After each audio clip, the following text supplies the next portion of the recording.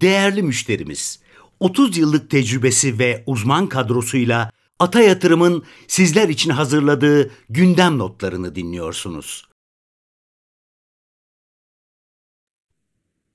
Herkese merhabalar. Biz de geçtiğimiz gün natural gaz şirketiyle görüştük. Biraz notlarımdan bahsedeyim.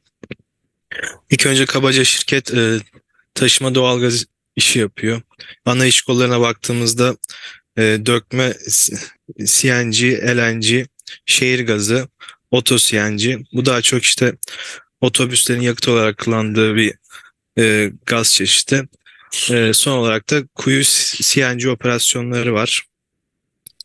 Yani özetlemek gerekirse şirket hani boru hatlarının ulaşmadığı yerlere araçlarıyla BOTAŞ'tan aldığı gazı taşıyor. Şöyle önemli kısımlara bakarsam da 2022 yılında çok güçlü sonuçlar açıklamıştı. Bunun iki ana nedeni var. İlki savaş sonrası, Ukrayna-Rusya savaşı sonrası doğalgaz fiyatlarında çok ciddi bir artış olmuştu ve geçen yıl bu fiyat mekanizmasının formülasyonu biraz daha farklı. Yani şirket doğalgaz fiyatı artışından olumlu etkileniyordu geçtiğimiz yılda. Fakat 2023 başında bu formülasyon değişti ve artık fiyat artışından FAVÖK tarafı, net kar tarafı olumlu ya da olumsuz bir etki sağlamıyor. Yani sabit bir marja çalışıyor diyebiliriz. O yüzden yani 2022 yılın doğalgaz fiyatı artışı nedeniyle bazı çok yüksekti. Bu sene işte Ciro'da, FAVÖK'te %20'lere, 30'lara yaklaşan belki daha fazla bir daralma görmemiz olası duruyor. Fakat hani 2022 çok böyle baz alınacak normal bir yıl değildi o bahsettiğim fiyat mekanizmasının değişmesi nedeniyle. E, Genel olarak yani işte 2023 ve 2024 e, karlılığını göz önüne aldığımızda 2024 yılında kabaca bir 900 milyon TL'ler civarı bir FAVÖK yapabileceğini tahmin ediyoruz. Bunda 4.3 FD FAVÖK çarpanına geliyor. Şimdiki cari firma değerini hesapladığımızda yani oldukça cazip görünüyor. Fakat hani kısa vadede e, çok önemli bir gelişme olacak gibi durmuyor açıkçası. O bahsettiğim geçen yılın yüksek bazı nedeniyle. Yani bu senenin finansal sonuçlarını çok öyle parlak görmeyeceğiz. Fakat önümüzdeki yıllarda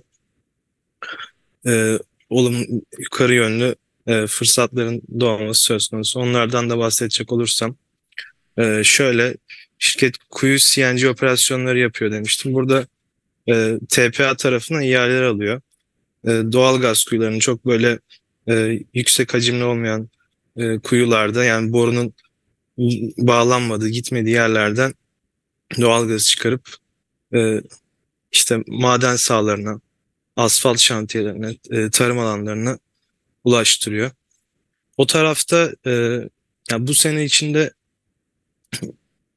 1-2 milyon dolarlık bir katkı görebiliriz gibi duruyor. Yani payı çok düşük ama önümüzdeki yıllarda önemli fırsatlar doğabilir o tarafta. Bu alanda özellikle yurt dışında, Afrika'da da büyüme fırsatlarından bahsetti şirket. Onun haricinde baktığımızda biliyorsunuz bu sınırda karbon düzenlemesi devreye girecek önümüzdeki yıllarda Türkiye'de. O da şirketler ürettiği karbon ayak izini düşürmek için çeşitli işte karbon sertifikaları vesaire gibi araçlarla karbon salınımını azaltmaya çalışıyorlar. Şirket de bu tarafta bu bahsettiğim LNG, CNG taşıma içindeki araçlarla biyogaz da taşıyabiliyor. Yani sıkıştırılmış gaz taşıma kapasitesi olduğu için bu araçların biyogaz da taşımaya müsait. Bu sayede biyogaz taşıyarak mesela örnek vereyim şişe cama biyogazı taşıyarak oradan karbon salınımını düşürüp oradan yeni bir iş kolu yaratabilir. O tarafta yukarı potansiyel oldukça var gibi duruyor. Yeni bir iş kolu doğabilir oradan. Genel olarak benim de aktaracaklarım bu şekildeydi. Teşekkürler herkese. Arkadaşlar günaydın. Tabii piyasada şimdi görüyoruz işte bir taraftan İsrail Gazze'da yaşananlar, işte İsrail-Hamas savaşı, bir taraftan Ukrayna. Zaman zaman tabii bu tip olaylar olmasıyla birlikte piyasaların düşüşü de karşılaştığı zaman acaba neden sonuç ilişkisi var mı? Tabii ki bir taraftan altın yükseliyor, bu savaşla ilgili olabilir. İşte piyasada gerilemeler oluyor. Ama şunu unutmayın, bu ayın başında da ben biraz ifade etmeye çalışmıştım. Biz bu özellikle Eylül ve Ekim ayları da sindirmeye çalışacağız. Ve kaybetmemek de bir kazançtır şeklinde bir yorum yapmıştım. Burada kastettiğim şudur. Piyasada dalgalanmalar olacaktır. Burada şeyinizi kaybederseniz, yani kötü bir trend başladı mı moduna girersiniz genelde düşüşlerde. Yükselişlerde de hep devam edecekmiş gibi gelir. Ama biz yine dünkü paylaştığımız stratejide çizdiğimiz resim gibi önümüzdeki dönemde borsada %40'lık bir potansiyel görüyoruz. 12 tane en beğendiğimiz hisseyi de paylaştık. Lütfen o bir günlük bir şey değildir. Tüketilecek bir rapor değil. Ve herkesin ben başucunda kalmasını tavsiye ediyorum. Diğer türlü inanın borsadaki dalgalanmalar sizi alır götürür. Pusulasız yola çıkmış gibi bir gün öyle bir gün böyle bir durum olabilir. Doğrudur, zor dönemlerden geçiyor olabiliriz ama unutmayalım ki Türkiye'de artık daha politikalar düzgün uygulanıyor. Ekonomik aktivite belli bir noktada gidiyor. Tabii ki iç talep biraz yavaşlayacak ama unutmayalım ki bu normalleşme sürecinde çok büyük bir ralliden sonraki 2 ay içerisindeyiz. O nedenle burada yine seçici olarak iyi hisselere odaklanmak en doğru yaklaşım. Bir daha hatırlatayım. 12 tane hisse. Bunları artık hepimizin ezberlemesi gerek diye düşünüyorum. Çünkü ezberlersek buna göre soru sorabiliriz. Yani örnek işte Migros'u neden beğendiğimizi hepimiz bilmemiz lazım ki ters bir şey olduğu zaman da sorgulayabilelim. Yani bizim argümanlarımızda sorgulamak acı, yoksa ezbere gideriz ve piyasa bizi sürükler. Bir daha tekrar ediyorum. Coca-Cola en beğendiğimiz hisselerden. Migros, Sabancı Holding son dönemde geriledi. Şok marketler. Onunla ilgili bir rapor da paylaştık. Tüpraş yine son dönemde geriledi ama biz hem kar olasılığı olarak hem temettü olarak hala emtialar içerisinde en beğendiğimiz şirket kategorisinde. Turkcell keza daha iyiye doğru gidiyorlar. Bağış ödemelerine rağmen 3. çeyrekte de iyi sonuçlar göreceğiz. Ülker yine son dönemde bizim beğendiğimiz ve bunlar hepsinin 50 ila 80 civarında yukarı potansiyeli var. İkinci grupta yine o 12'nin 7'sini saymıştım. 5 şirket daha var. Aksa Enerji, Aygaz, BİM. BİM daha önce üst kategorideydi ama Şok'u ve Migros'u şu anda biraz BİM'e göre tercih ediyoruz. Her ne kadar BİM'in 3. çeyrek sonuçları iyi olacak olsa da. Yani bunlar çok yakın değerlemeler birbirine. Havacılıkta TAV ve Tofaş. Yani gerçekten bizim şu 12 hisseye baktığımız zaman bir piyasada bütçe yok, gürültü içerisinde yine de belki evinizdeki altınınızdan ya da evinizde alacağınız faizden daha iyi getirileri sağlayabilecek bir portföy. Tabii ki risk var mı? Var. Şimdi karlardan bahsedecek olursak yavaş yavaş karlar gelmeye başlamış. Ebebek açıklamış. Gözde açıklamış. O Yıldız grubu ile ilgili biraz yüksek kar açıklamış ama detaylarına bakmak lazım. Orada kar tek başına bir şey ifade etmiyor. Ebebek de yeni halka açılan bir şirket. Tabii ki bu karlılıkla hala çarpanları yüksek görünüyor açıkçası. Ama 3. çeyrek için fena bir performans göstermemişler. Yani büyüme yine %90 civarında büyümeler sağlamışlar. EBITDA olarak, FAVÖK olarak %16 ve 100 milyonluk bir kar etmişler. Bu 3. çeyrek olarak iyi, 2. ve 1. çeyreği ama geçen yıla göre sanki paralel gibi görünüyor. Bizim için kar sezonu bu akşamla birlikte başlıyor. Burada ilk bizim göreceğimiz Arçelik olacak. Arçelik'le ilgili şunu söyleyebilirim. Ciro büyümesi ve FAVÖK dediğimiz operasyon iyi görünüyor fakat Türkiye'nin içinden geçtiği zor süreçlerde özellikle faiz tarafında negatif etkiler oluyor. Yani net kar olarak 1 milyar TL'lik bir kar açıklayacak. Geçen yıl daha da kötüydü belki ama şunu söyleyebilirim. Arçelik'in geleceğini iyi görmekle birlikte Yani bu satır aralarında neden bu kadar baskı altında kaldığına bakmamız gerek karlılığın. Bu da işte TL'ye dönüşüm olsun, ihracat şirketlerin bazı yaşadığı sıkıntılar olsun etkiliyor. Velhasıl ilk açılışta Arçelik için açıkçası çok çok böyle etkileyici bir sonuç beklemiyoruz. Orada Whirlpool'la Avrupa operasyonları birleşme olayını bekliyoruz ama orada da sanki İngiltere rekabet kurulu biraz olayı yavaşlatıyor gibi. Çünkü araştırma falan yapıyorlar. Ama yine de şu anda henüz tabii ki Arçelik için de zamanın tam olmadığını düşünüyoruz. Öyle söyleyeyim. Yani iyi bir şirket ama top pick olma noktasında değil.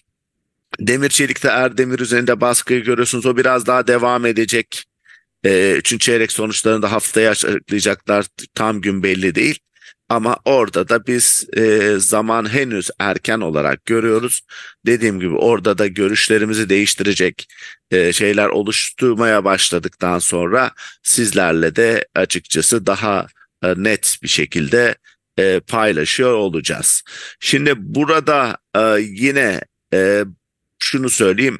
Yani doğal gaz fiyatlarında şeylerde bir hareket var. Yani bu hareket içerisinde ne görüyorsunuz derseniz emtia fiyatları ana Çin kaynaklarda bir şey yok ama petrol tabii ki bölgesel konulardan ama bunun da belli bir yere gitmesini açıkçası beklememek lazım. Yani bu tansiyon zamanları olabilecek bir nokta.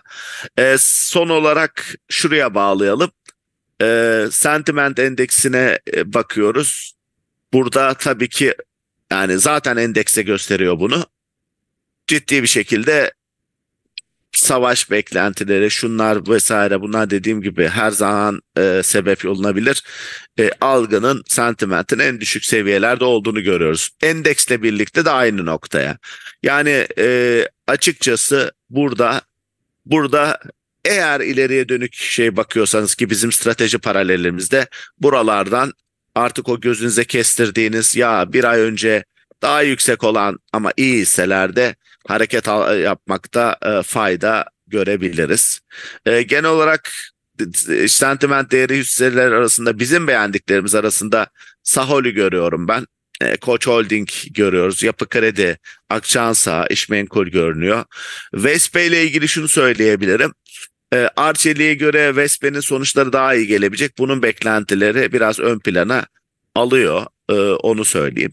Yine dikkat çekenler içerisinde Coca-Cola biraz son günlerde bizim yine beğendiğimiz hisselerden dikkat çekenler içerisinde. Onun dışında başka şirketler var ama özellikle vurgulamak isteyeceğim Coca-Cola tarafı. Bu şekilde gidiyoruz. Yani şöyle bir durum düşünün. Büyük resim içerisinde tabii ki faizler yükseldikçe hisse getirileri kesmeyebilir gibi algılar oluşabilir. Kredi maliyetleri yükseliyor olabilir.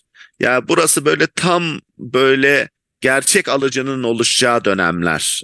O yüzden yani sürüklenmeden şu şirketlerde güzel potansiyel var. Ben şu anda fabrika açsam kendim açamıyorum. Para var bir yere koyamıyorum.